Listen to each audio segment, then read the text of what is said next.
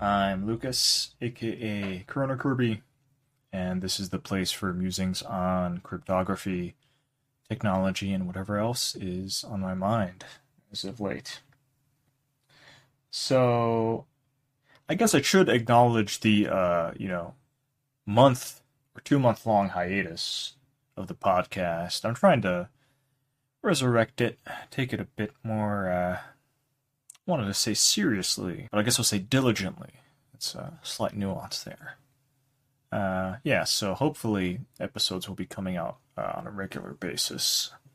A couple of episodes this week at least.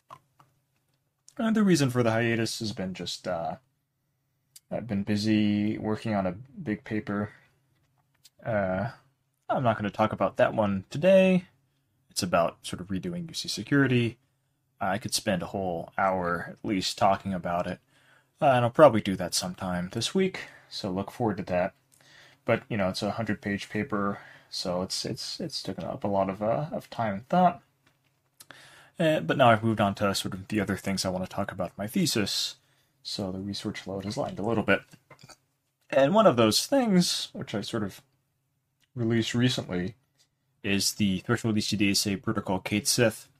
I don't know if I ever talked about it on the podcast. There is an episode on threshold signatures and on threshold ECDSA, and I was working on Kate-Sith already at the time, so I don't quite remember how far I had gotten into talking about it, or how far it was at the time. I did most of the work back in November, and then sort of got caught up with other stuff, and then now I finished it recently, a couple weeks ago, and sort of have been working on basically the paper related to the actual code. So yeah, I guess before we dive in to what the thing is, maybe we should talk about threshold ECDSA a little bit. So ECDSA is a signature scheme over elliptic curves. That's what the EC is for, and the DSA is digital signature algorithm. And this is sort of one of the two main signature algorithms using curves. The other one is Schnorr signatures, or EDDSA. Although EDDSA is not... If you want to be extremely pedantic about it, EDDSA is Schnorr signatures using an Edwards curve. So usually ED25519. That's the signature scheme. Well, yeah. It's a bit interesting. Curve 25519 is the curve, and ED25519 is a specific signature scheme using curve 25519. If I have my specs down right. But it's sort of interesting because the ed in that name just means Edwards curve, which is the type of curve it is. So the curve itself could have been called ED25519, and that wouldn't have been odd naming. So there's also X25519, which is the standard for Diffie-Hellman exchange. But anyhow, CDSA signature scheme over a curve, and it's a bit less convenient to thresholdize. And thresholdizing means creating a protocol allowing people with a sharing of the key. So they have multiple shares of the private key, and unless you have enough of the shares, you don't know what the private key is. So if I have a minority of shares, for example, I don't know what the key is at all. I know what the public key is, but not what the private key is. And the idea is you want to be able to run a protocol to create a signature without learning what the shares are. So one way to do it would be to reconstruct the private key using the shares, and then design using that. But that doesn't count because then you sort of only do that once before learning the private key, and that's not great. And I did a whole episode on threshold DCSA, so I won't get into why it's difficult, but to get into it a little bit. It's difficult because essentially you need to multiply two secrets, whereas in Schnorr signatures you're always multiplying a secret value and a public value, and that you can sort of do in a very friendly way with the right sharing scheme. So there have been a suite of protocols for threshold DCSA, and Kate-Sith sort of separates it out from those protocols in that it's kind of agnostic to the families of techniques being used. So the big two families are the ability transfer family of threshold ECDSA protocols and the PyA or homomorphic encryption family. And Kate-Sith is sort of agnostic to which of these two techniques you use because it sort of cheats by using a form of pre-processing called beaver triples. And the idea is the triples are going to be generated using one of those two techniques, but Kate-Sith itself doesn't care. I'll probably revisit the notion of triples in a bit, but I want to stay with like a high-level overview of Kate-Sith for now. So anyhow, it's a protocol. I wrote the spec months and months ago, like in November. Then I implemented the spec, mostly in November, and then I finished implementing it recently. And then I also got around to benchmarking it, and to, I guess, my pleasant surprise, it's actually quite faster than other protocols. I don't want to like brag too much. It's not the point. And also, like, there's not, I'd have to run the benchmarks myself.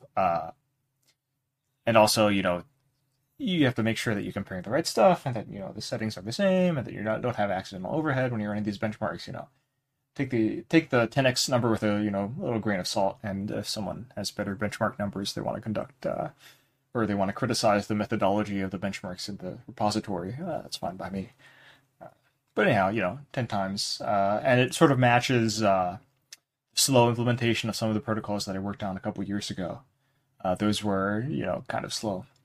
So basically, to illustrate, signing with the CGGMP protocol in my implementation, which was like constant time, so kind of slow, a couple years ago was like a second, that order of magnitude, whereas signing with Kate-Sith, once you've done the pre-processing, is on the order of milliseconds. So it's significantly faster. And pre-processing itself is like 60 milliseconds, so it's still faster than actually just the signing.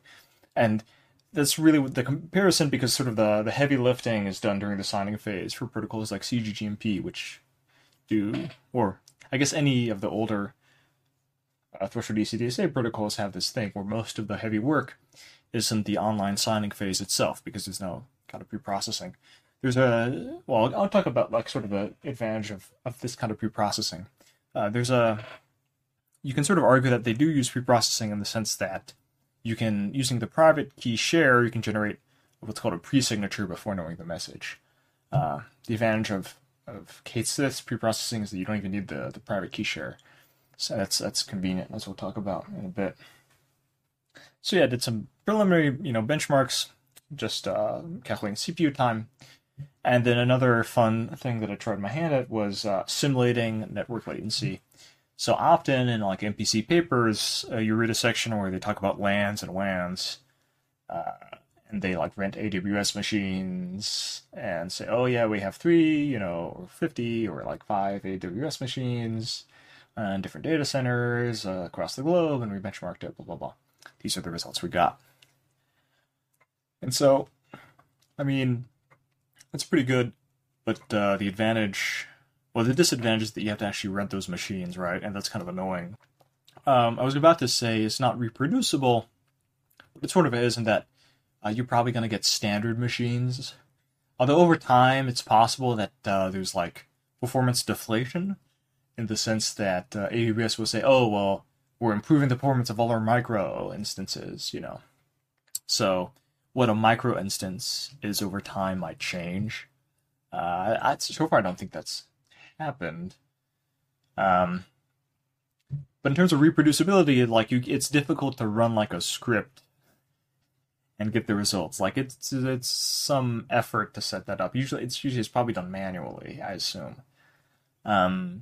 But if you could simulate this network latency, because the reason why you want to do this on an actual cloud environment is twofold. One, you get a standard machine in terms of computation performance that's useful for comparing computational benchmarks. So you have a standard benchmark to use versus just I ran it on my laptop. Who knows what CPU that has? I got a new MacBook now; it's twice as fast.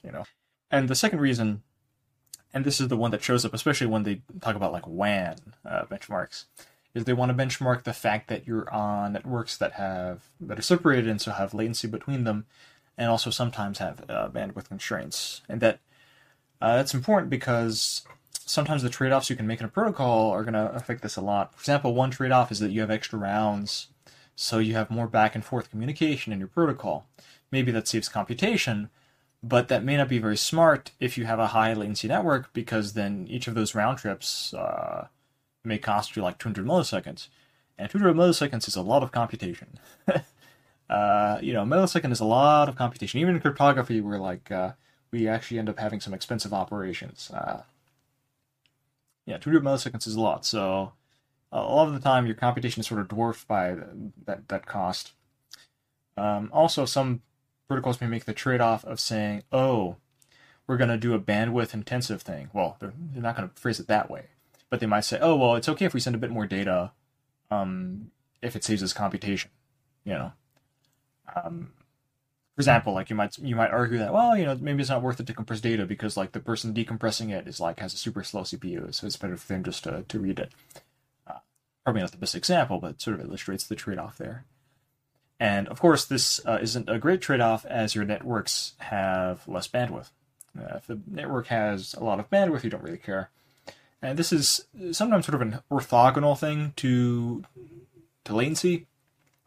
Often, the so-called bandwidth delay product is a very important performance thing because it sort of affects like sort of how much you can have on the wire if you have like a confirmation-based protocol like TCP, and like how fast you can sort of you can grow a connection, and especially if you have loss. But the context of MPC benchmarking, you can sort of treat these things as orthogonal, because you can imagine a setup where you have a big pipe. It just takes a long while for stuff to get from point A to point B.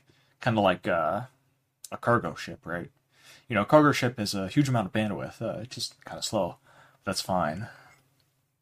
So anyhow, I wanted to simulate various network conditions, so I wrote a little library, which I need to clean up and publish. It's called Hiso-chan. It's like a pun because like Hiso is like delivery in Japanese, or one of the words for it. And chan is like a suffix that you can use for people. It's like a cute suffix. But chan also can be used to mean channel, right? Like in Rust. So it's like channels that are bad at delivering messages. So they add delay and whatnot. And the way the library works is very simple. It's just basically, a pipe that has some delay because of how many bytes can be sent per second, tracked down to a very small level of granularity, and a delay based on how long it takes to send bytes from one side to the other. And basically the way it works is that when you send, it sort of calculates the delay before bytes can sort of leave the pipe based on either the latency or the sort of bandwidth constraints. And it tracks these a bit separately because you need that logic. For example, imagine I have a pipe with like a 1 gigabyte per second link, but long latency. That might happen, In this case, very often I'm not going to be constrained by the bandwidth. I'm sending like small packets.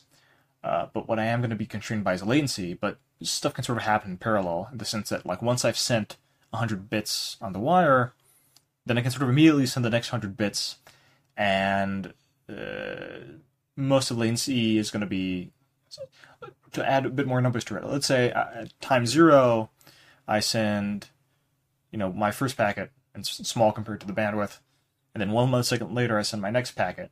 If there's 100 milliseconds of latency, the packets are going to arrive at time 100 and 101, and that's fine. Whereas if you're bandwidth constrained, you have to sort of wait for both. So imagine like it takes 2 seconds to put just one packet on the network. Then if I have 2 packets, it's going to take 4 seconds. Whereas if it takes 2 seconds to travel, then 2 small packets that don't squash the bandwidth, it's going to take about 2 seconds because they can sort of travel right behind each other. So yeah, that's an important consideration to take into account in terms of the library.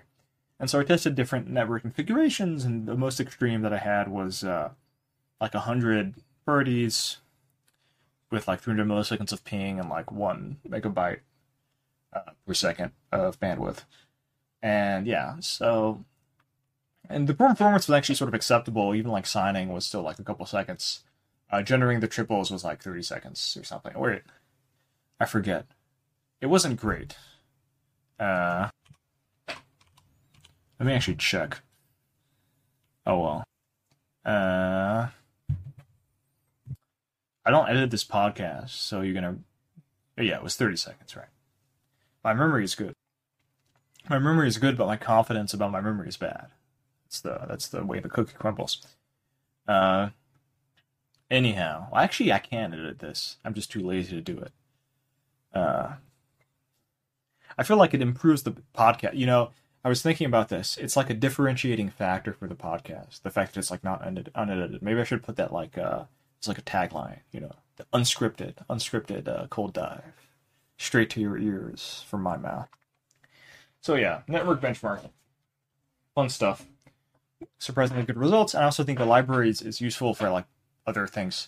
Like I think in general, it's like much simpler to just have benchmarks you can run by just using cargo run example. It's much simpler than like setting up AWS. Even if it's like not as good, there's like some things that aren't modeled, of course. In practice, I don't think these matter too much for the context of MPC. One important thing that isn't modeled is like TCP slow start. So when you create a TCP connection, it takes a while to ramp up the bandwidth because you're sort of finding sort of the optimal point because of congestion control. That kind of thing isn't modeled, and that can be an important consideration if you're like trying to do an MPC protocol for like HTTP, because then if the models that the client connects and does some stuff, then if you have a very bandwidth intensive protocol, then things can be bad. So one example where this is actually important is if you're benchmarking TLS.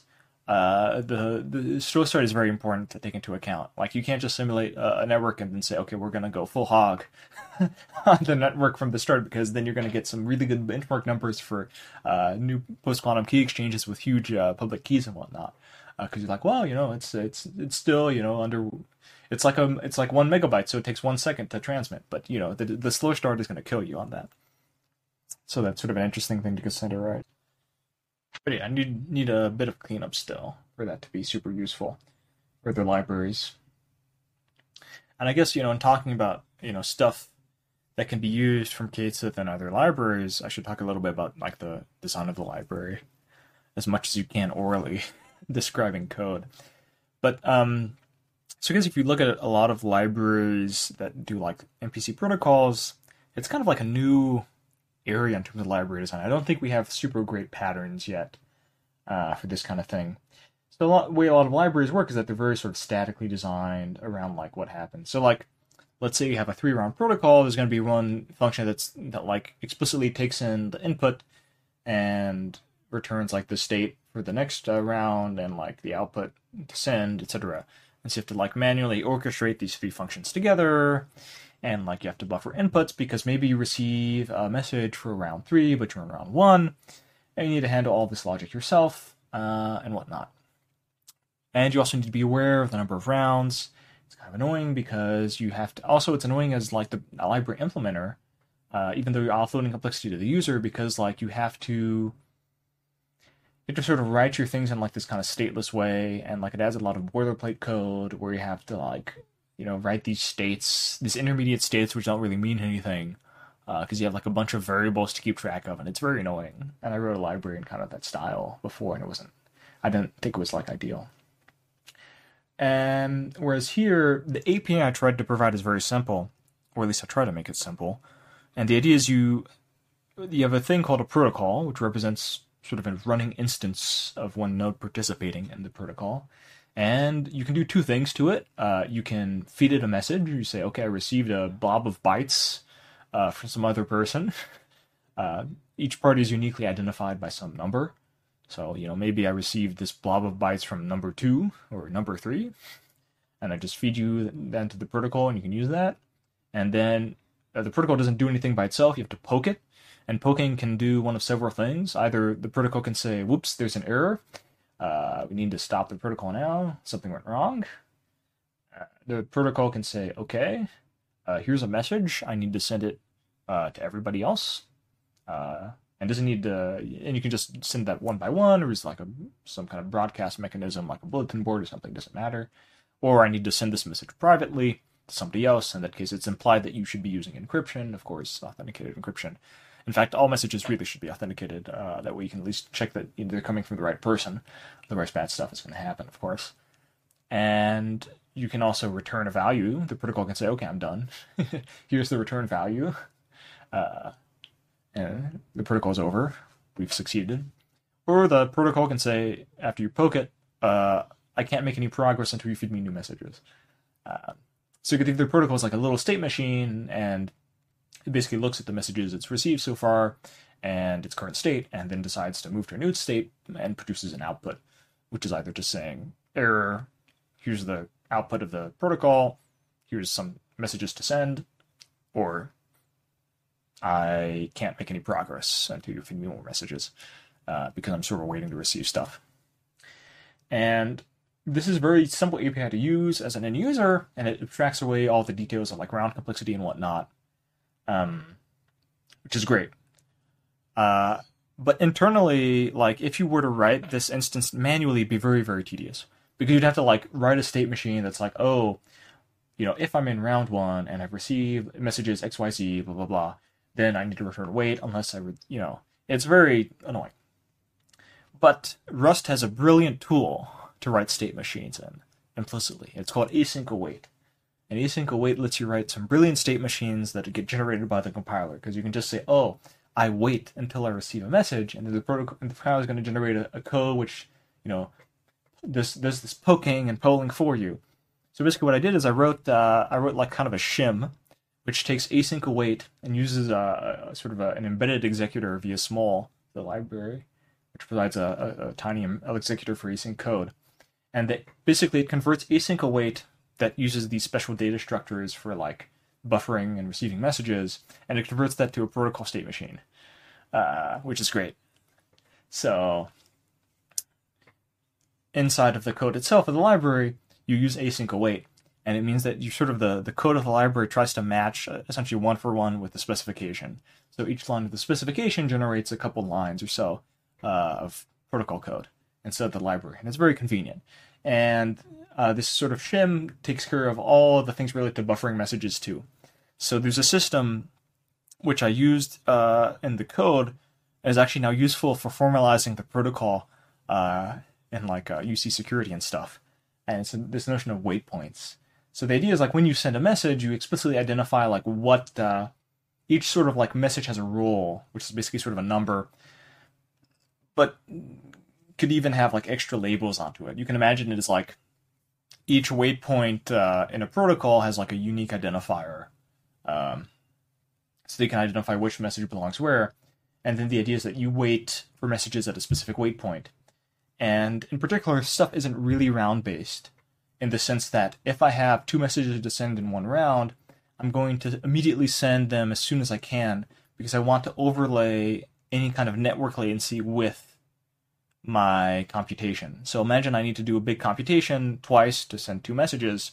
Well, one way to do it in like a round-based approach, which other libraries sort of are forced into do by the sort of design of the API, you'd compute both things, takes a lot of time, and then you send the messages out and have to wait for everybody to send those stuff. And so like there's some wasted time in the sense that you could have sent the first message and then done the computation at the same time that you're waiting for the first message. Because it's already, basically, as soon as it's out of the gate, you can do other stuff while you're waiting for it to be sent to other people.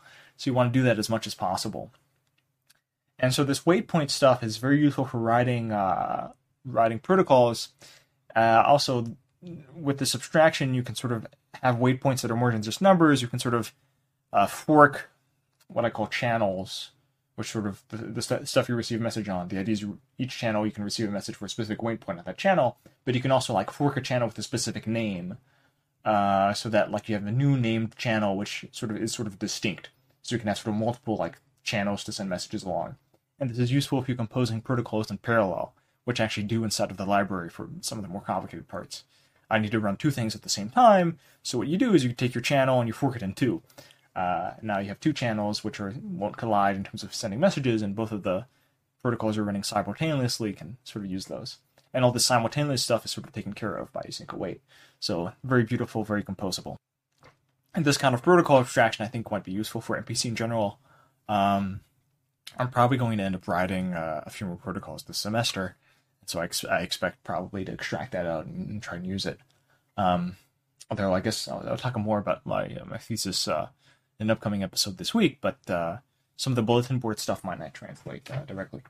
I talked about that in episode a few months ago too. So I guess I I should talk a little bit about the form of preprocessing we use. So KSeth uses a special form of preprocessing called a Beaver triple. I'll probably explain that a bit more in the blog post, but basically what you can think of this as it's a kind of preprocessing which doesn't depend on the private key. And this is sort of the main advantage. And most of the work of the protocol is just in generating these triples. And you can do these far in advance and without knowing which key you're going to use them for. And that's the main utility compared to like a key-specific form of preprocessing. So what you can do, like this is the sort of background example I have for like how someone might be using the library is that they have some kind of custody service where they want to use the threshold ECDSA. That's like most of the use cases I've seen for the protocol. And so you may not know, which key you want to sign with in advance. Maybe you have like 100 users or something, so you have 100 different keys. But you don't know in advance like which users are going to be popular or not. So you can't like, if you had to do pre-computations for each key, either you do wasted work or you have to sort of like guesstimate how much you need to do for each person, which is complicated. You can actually make a system that works reasonably well based on that because you can forecast, But the advantage of triples is you can just say, okay, well, I just generated 1,000 triples. These are enough for a day, probably. And no matter which users actually show up. And so that's the big advantage of using triples, is that you can do them before even having the keys, really. And also you can sort of have the triple generating nodes. This is sort of an advanced architecture, but you could even imagine having a system where each node that actually has key materials like segregated from the triple generating node itself, or something like that. So like it has its own private maybe even quorum of triple generating nodes, so that like even if one is corrupted, it's fine. You could imagine something like that. So then, as you're generating the triples, you don't actually need to have access to the key material. I should caveat that kind of model because, the triples don't need the key material when generating. If a triple is compromised and used, that's very bad. Also, triple can't be used twice. That's also very bad. So it's, handle with care. I'd say, like many, cryptographic key material, triples are like nuclear waste. Well, toxic waste, let's say. Basically, you want to handle with them with care, and you don't want to treat them willy-nilly. If you actually use if you don't use a triple, it's completely harmless. But as soon as you use it, you need to make sure that everybody forgets the triple and doesn't use it again. And you want to make sure that they don't reveal what was in the triple, because that could with the sort of advanced optimized setup, revealing a triple is just akin to revealing the nuts in ECDSA. That's really bad. So yeah, that's that.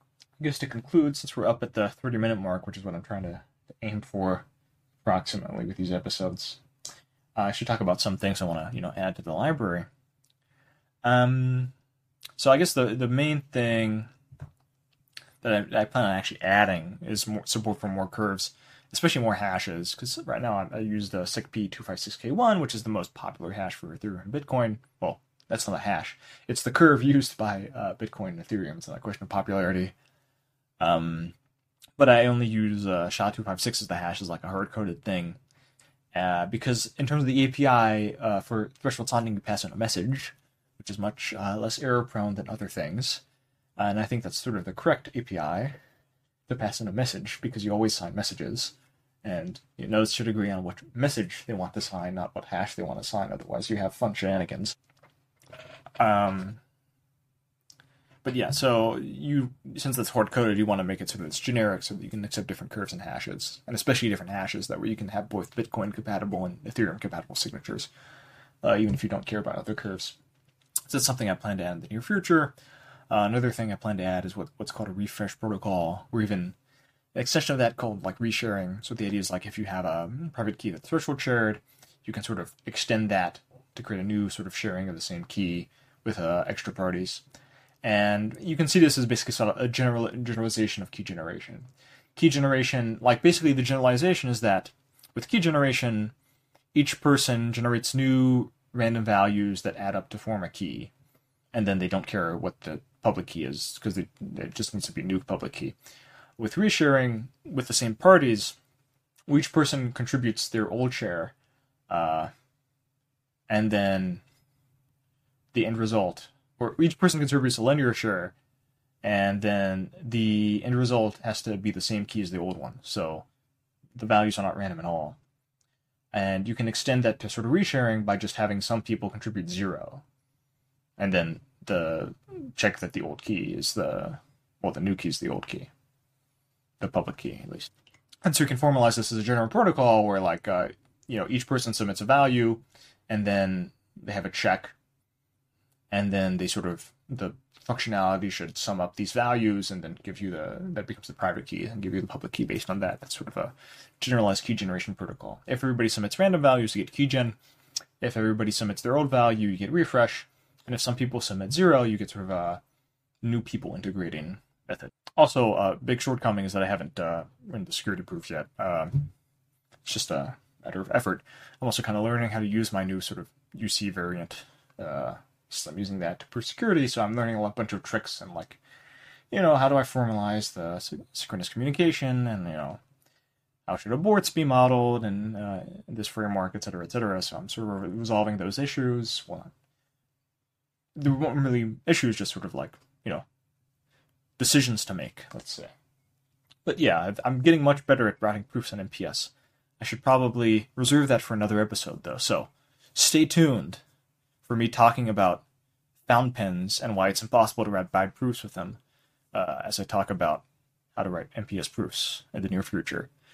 Otherwise, hopefully this was an enjoyable return to form for the Gold Dive episodes, and I hope you enjoyed listening to this episode in particular, and I hope to catch you on the next one. See you around.